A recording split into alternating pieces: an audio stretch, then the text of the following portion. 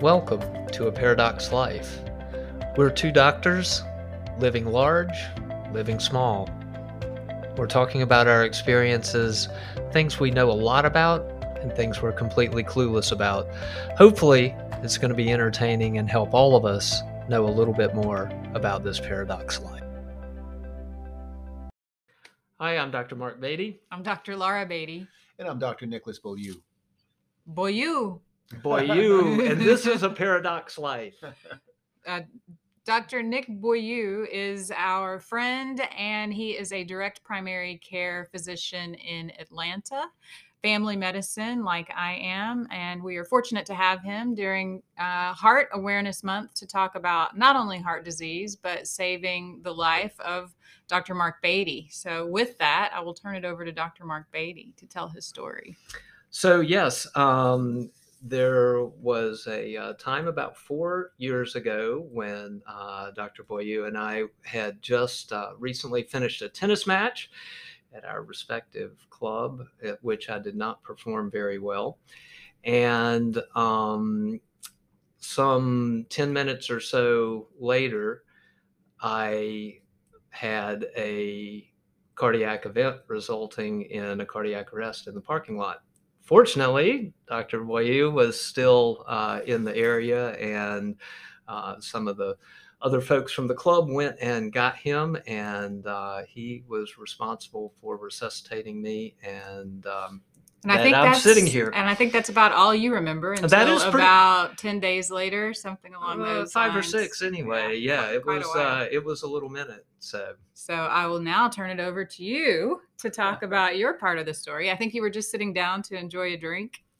Yeah, so, interestingly enough, to start it out, that Beaty, B-E-A-T, is only one letter before B-E-A-U. So it's our children, That's right, yeah. right behind each other in alphabetical listing that led to the friendship that started the tennis and everything. So interesting connection.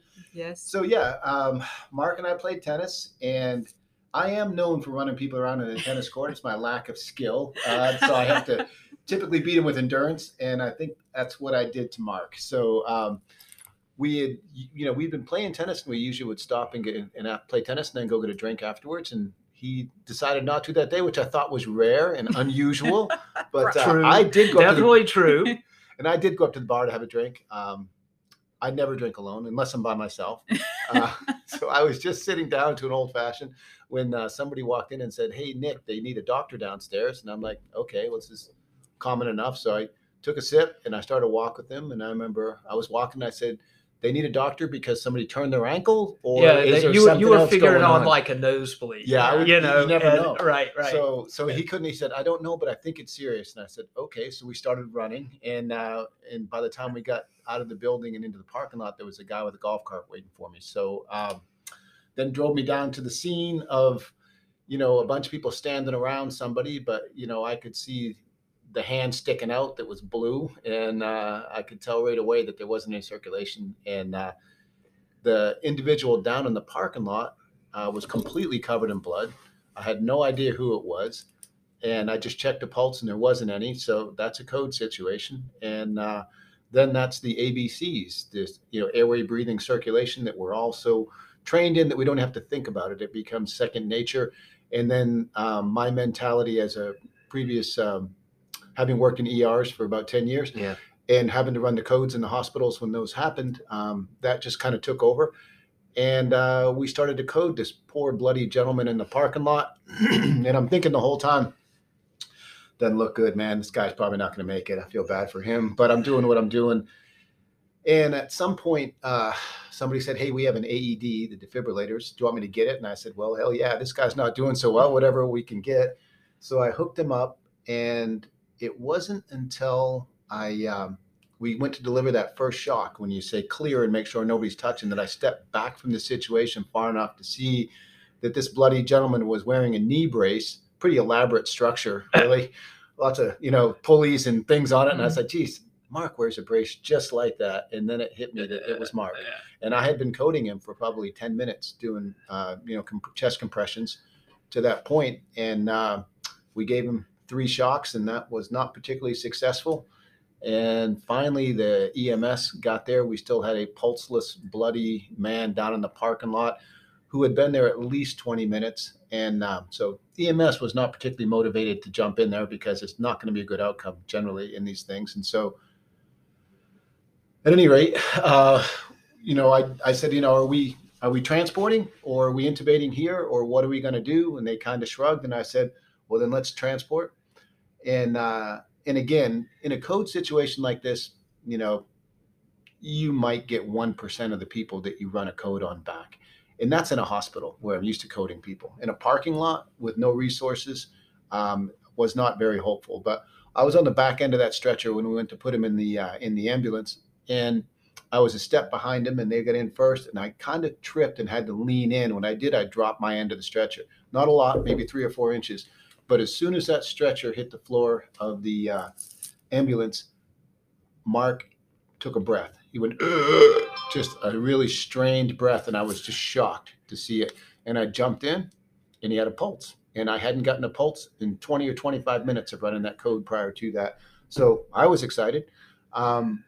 Slammed the door, said, go, go, go. And by the time we were about 2 minutes away from Emory, and by the time we got there, we already had a 6-lead EKG, showed he had a pretty big inferior MI, which would account for a rhythm disturbance. It probably took out his conducting system, so his heart was no longer in rhythm, so it would have dropped his blood pressure immediately and account for him just passing out and hitting the ground and banging his head like that. So at any rate, ER was ready for us when we got there. We hit the doors. They went to work. Got his head scanned to make sure that didn't have an internal bleed. Because he was really covered in blood. It was pretty bad. I guess that was just from the brow laceration. I mean, that's kind of crazy. Heads no, bleed. it was a huge laugh. It was a big laugh. It was. Yeah. Your scar nicely goes in with your wrinkle there, but it was pretty big. And by the way, you went like that. That's the wrong eye. It's over there. And every time I look at you, I can always see that scar. Yep. So, memories. Yeah. So anyway, Emory did an amazing job, and the technology that they have to cool people down in those events, to have less tissue loss, be that brain or heart, fascinating stuff. I can tell you, and Laura, you probably remember this part. That's when I saw you there. I was like, I'm not hopeful. I coded him a long time. I don't feel very good about this. Yeah, I showed up. You were pretty shaky. I was pretty shaky. I remember looking down at your knees, which were abraded, and they were oozing a little bit of blood, because just to show how long you had been on the parking lot ground doing chest compressions, which you must have done pretty effectively, because I think, brain power is intact. So he did well. And this is Heart Month, so we wanted to talk a little bit about this story, which is an amazing success story. Unfortunately, most stories are not. If you have a heart attack that ends up in a cardiac arrest, again, I think you're right. Less than 1% go on to complete recovery, and it's less than 10% that live, and those have a disability. And so we are on the amazing success side of this story. But I think we're going to segue here and talk a little bit about your history with heart disease, because you're the first one in your family to have known heart disease. Yeah, as far as we know, that is true. I did have a paternal grandfather who had cerebrovascular disease, died of a stroke at a relatively young age. So there, retrospectively, there probably is some history there that had just never been identified. But that said, I have other, twice removed relatives, grandparents and great grandparents that have all lived to be in their 90s. So it's not like there was this big, strong history of problems within the family. So for me, the way that we first discovered that I had a issue is Laura had her concierge medicine practice when they were first rolling out CT calcium scores. Yeah. And so the guys that were, starting that technology were promoting it to all of the local docs, and particularly concierge docs. I mean, it fit in with the model very well. So Laura signed me up to go get a CT calcium score, which we assumed was going to be 0. Well, One of us assumed it would be zero. It's the power of optimism. Trump's disease every time. So we'll get into some risk factors here in a minute, of which you have a few. What was your score, by the way?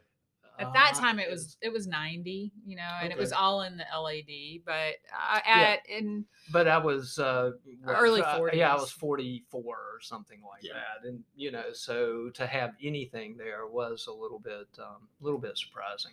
Well, and by the way, the LAD is the widowmaker, right? Yeah. So that's feeding the left almost ventricle, which almost a widowmaker, and that is, you know, that's if you lose that heart muscle, you are not going to have a blood pressure, and you are going to die from that one. So that's the one artery you want to not have an occlusion in. Yeah. Right. I think we'll take a break here and then we'll come back and talk more about heart disease in America and some of the risk factors known and some risk factors that are less known that we need to dive into, and how people can predict whether or not they're at risk, which most people are, and how to seek out someone that can help them stratify their risk and improve their potential outcomes, hopefully in not as much of a remarkable fashion as this story. Hey, I'm Dr. Nicholas J. Beaulieu. I'm a family practice physician trained in functional medicine, practicing here in the Virginia Highlands in-town neighborhood of Atlanta for the last 19 years. I'm very excited to announce our clinic has recently joined the paired network of direct primary care clinics here in Atlanta. We now offer unlimited primary care at an all-inclusive rate of $100 per member per month. We offer same-day appointments, urgent care, x-ray, lab services, on-site, ongoing care for chronic disease, immunizations, and so much more, without co-pays, co-insurance, deductibles, or mystery bills months after the visit. Most importantly, we offer an array of preventative medical services to evaluate your risk for cancer, heart disease, and genetic disorders. These services are absolutely crucial, and the development of a comprehensive health care plan protects you from the insanely expensive medical care of the current disease model system. We offer the opportunity to develop a genuine connection with your practitioner, because here at Highland Urgent Care and Family Medicine and the Paired Network, we feel that making a connection between our client and an enlightened, unrestricted practitioner is the centerpiece of a comprehensive health plan. We're here to help you live the life you've planned. And we are back discussing heart disease during Heart Month with Dr. Mark Beaty, who is a patient with heart disease, survived a cardiac arrest from a heart attack, and Dr. Nick, I'm going to say your name wrong, Beaulieu is how I say it, but that's Dr. not Nick. Dr. Nick always works. Because I followed you with the first pronunciation. That's probably the closest I've ever gotten it The correct. French is Beaulieu. Beaulieu. But it sounds awfully pretentious. Where I came from, they hit you for saying that. So I'm Boya from somewhere near Bangor, Maine. So. Right. And he is the person that saved my husband's life. So I guess the moral of that story is if you have heart disease and you're playing hard tennis, make sure you have a family physician handy that can save your life. Fantastic emergency room experience. And always play within 5 miles of a great hospital, and it's going to improve your possible odds of living.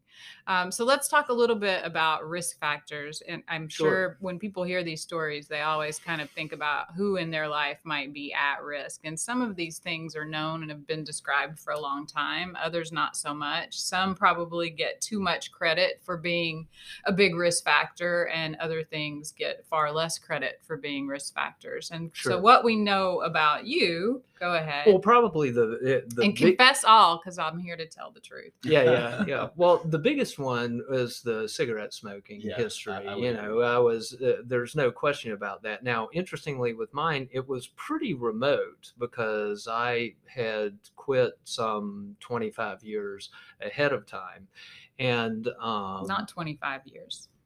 You were early 40s when you were diagnosed with heart disease. Okay, if we go, I'm talking about from the event, but yes, okay, from first diagnosis, it was probably 10 years, somewhere in that neighborhood. So one of the points with that, though, I think, is that the effect that cigarette smoking has on cardiovascular disease doesn't mitigate with time, really. That is a cumulative thing versus the cancer risk, which does go back down to population average with time. So at least for lung, we know. Right, for lung. Yeah, that's right. So anyway, that was the big one for me. I was a fairly heavy smoker for about 10 years and then completely quit. So that was and you had high cholesterol. which we Which- discovered probably after we discovered The- that you had heart disease, and Right. then you were placed on, at that point, a low dose statin. I don't think we were as aggressive with lowering LDL as we are certainly in current. I definitely remember that the medical management stepped up over time Mhm. with that. Yes. Yeah. So initially it was pretty low dose, and then other things were added in. And diet has not always been great for you. You are a big fan of bacon, and I do like bacon. I do like bacon and red meat. And yes, you do. And then just in general inflammation. And I think that inflammation is getting more attention about being a risk factor. And we're going to let Dr. Nick talk more about that. But inflammation for you had been diagnosed with cancer a few years before your heart attack and cardiac arrest. 1 year, actually, interestingly. Yeah. Mm, So I had yeah. recently completed Your 1 year. my cancer therapy. Yeah. Mhm. When that happened, it was about 6 months ahead. And then you probably Yeah. had that cancer. How long do you think it was growing before it was discovered? It's so hard to say. I don't think because of what it specifically was, which is HPV related head and neck cancer. I mean, that it's one of the most. Well, we don't really know, but because the recognition of this as an entity and its prevalence has so dramatically increased over the last 15 years that data is just kind of coming in. Regardless, I think we can all agree that it causes inflammation in the body when you have cancer. There's no doubt. Which might have been the lightning match. And then I think our friend and our dentist, Dr. Susan Estep, would probably chime in and say you also had some dental issues. You were due to have an implant, and that can sometimes contribute to inflammation as well. But now we'll turn it over to what can be done outside of a CT calcium score, which is looking for the evidence of actual heart disease. We can figure out how much risk you are in by looking at several things before you develop heart disease to just know how much risk is there. Yeah. And so one of my things about this is we know now that 50% of all heart disease will present as an event, which is a huge failing on our part. Not that we're so stellar in preventive medicine anyway, but there's a stark, example of where we really are dropping the ball in terms of heart disease. So if 50% of all heart disease presents as an event, there's obviously a lot of preventable disease there. So the statistic that I find interesting is 50% of people who have heart attacks and heart events have normal cholesterols. The cholesterol panel that's typically used, that LDL, HDL, total cholesterol, and triglycerides, to assess whether or not you have heart disease, that algorithm was calculated in 1973, and it really hasn't been updated. So to look at those four numbers and try to make a decision as to whether or not these are things that are going to lead somebody to heart disease is a very blunt tool. So what we do is an NMR panel. We're actually doing an MRI on those cholesterol particles because we really want to know how many small, dense particles do you have. Those are the ones that squeeze in between the skin cells that line your blood vessels and set up plaque formation in the walls of the artery. And that's an important point. Remember, this plaque isn't in the lumen of the vessel where we could probably just bore it out or move it in one way or the other. This is in the wall of the vessel, and it grows in that wall, and it has a very thin skin covering, which was the original skin of the wall. It isn't until that skin ruptures that the body perceives there's a hole in a vessel, forms a clot, and now you have a complete obstruction of a vessel, and anything downstream doesn't get any blood. So if that's heart, that's a heart attack. If that's brain, that's a stroke. So there are two colluding factors when we look at heart disease. We want to see, one, is there small dense particles that are atherogenic particles? And two, can they make their way into the wall of the vessel? Well, remember, the immune system travels in your bloodstream as well. So if a white blood cell is constantly having to leave the bloodstream and go out into the tissue to fight infection, those skin cells have to separate enough to allow that cell to pass out of the vessel. And if that happens, the door gets left open. The small dense particles make their way in. You start to form plaque in your artery. So that's the kind of thing we can pick up on CT calcium scoring, which is great. Now, the main criticism of CT calcium scoring is it identifies plaque formation, but it does not identify rupture-prone plaque. And it's when the plaque ruptures when you actually have an event. So we actually have some other modalities to try to determine whether or not this plaque you have is going to rupture. And one of those is an assay called myeloperoxidase. And that is something that will leak out of these plaques. We are making this assessment that the higher the myeloperoxidase, the more likely your plaque is going to rupture. And this is one of the markers we can look at. Recently, there has been a series of new biomarkers that have come out with ultra sensitive troponins, which is a component of heart muscle that if that is evident in the bloodstream, we know that there is heart damage or heart muscle fiber damage being done. So that's going to predict an event as well. But the long and short of it is we have many more modalities to determine whether or not you are at risk for heart disease than we had even 5 years ago. Right. And I think a lot of these modalities have not been adopted mainstream yet.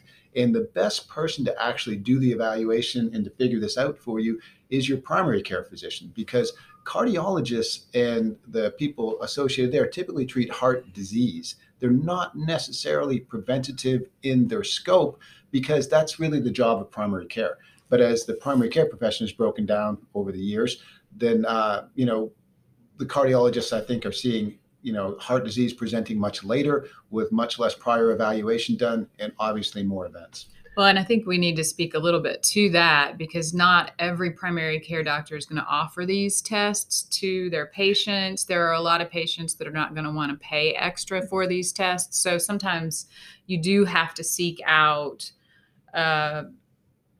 someone that is willing to go that extra step, and also to understand, because a lot of people don't quite understand what it is we're looking for. And there are two different things. If you do have heart disease, we're looking to see if you are at risk for an event. If you don't have heart disease, we're looking to see how likely you are to develop that disease. Mm-hmm. And that's misunderstood too. And that was kind of to the exact question I was going to ask you, Nick, is in the general primary care world now, for the average patient, how readily available do you think these options even are?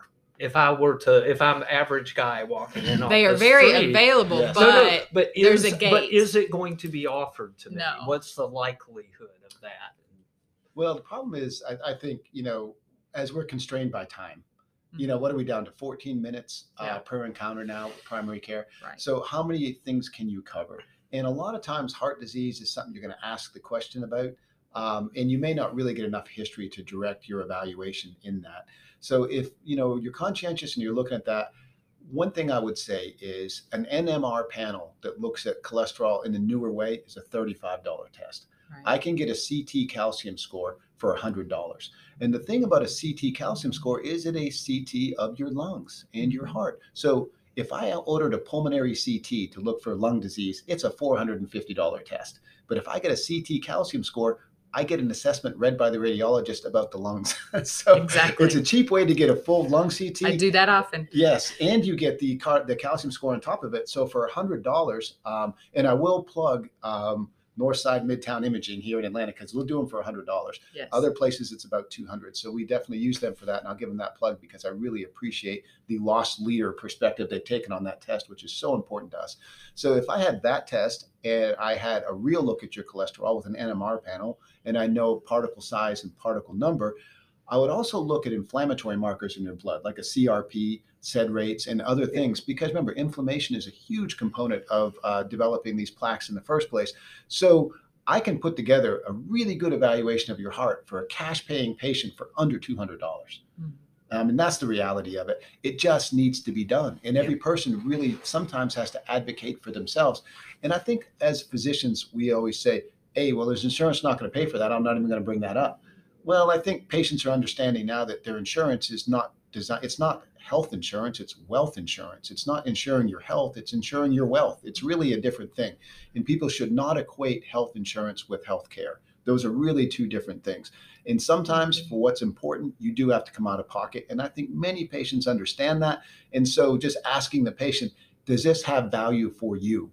And most patients will be like, oh, yeah, that has value. Well, and I think, again, looking at certainly in the U.S., heart disease remains the number one killer for both men and women. Women tend to develop heart disease about 8 to 10 years later than men, which is often why we'll do our screenings in men first, but we should be looking at women as well.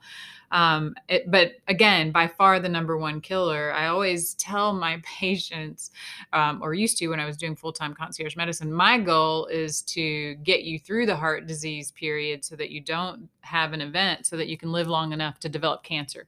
I try to tell my patients is we don't want to lose one organ because that's a slow wind down. Right. What I'm shooting for is every organ fails within 5 minutes of each other. Yes, and you drop straight off a cliff. That's what we're hoping for. And then, of course, we want we don't want any more stories like we want the happy ending stories like Mark Beaty, but not necessarily. But we don't want the 99%. The 99% that come out the other way. Yeah. Exactly. Hey, if one will say one thing too about men and women and the difference, and they develop it later. One thing I think it's very important that people understand is that we know now that a waist to hip ratio is a better predictor of heart disease than your cholesterol. Mm-hmm. So much of it is about weight, and it's about visceral fat. And if you look at where men put fat on, they're going to put it right in their belly. That fat is inside their belly, up against their organs, producing major toxicity. Mm-hmm. Women are going to place fat in different places, that makes them beautiful. That's going to have boobs and butt, and that's how we think of a woman. And if you think of that shape, that's the pear. Men are the apple. But some women do gain weight more like an apple than a pear. And they're Those more at women risk. have the same risk of heart disease as men. So let's not forget about the weight. And that weight, particularly the visceral fat, is about inflammation. Mm-hmm. So that's the big piece. So it's cholesterol and inflammation. But remember, best predictor we know of now is take a tape measure. How big's your belly? And how's it compare to your hips? And that's a huge, easy marker to get. And I think just walking around town, we can look around and see that a lot of people are at risk. Yes. Indeed. Thank you for joining us during Heart Month to talk about heart disease, share some personal stories, and some, I think, great information for patients to take to their family docs. Fantastic. Another good episode. Thanks for having me. Thanks, Nick.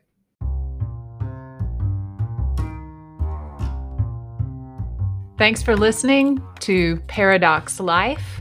We are a paradox talking about a lot of paradoxes. Is that plural? I don't know. I think it's paradoxi. Paradoxi. Thanks for listening, and join us again soon when we will talk about more things that we know only a little bit about.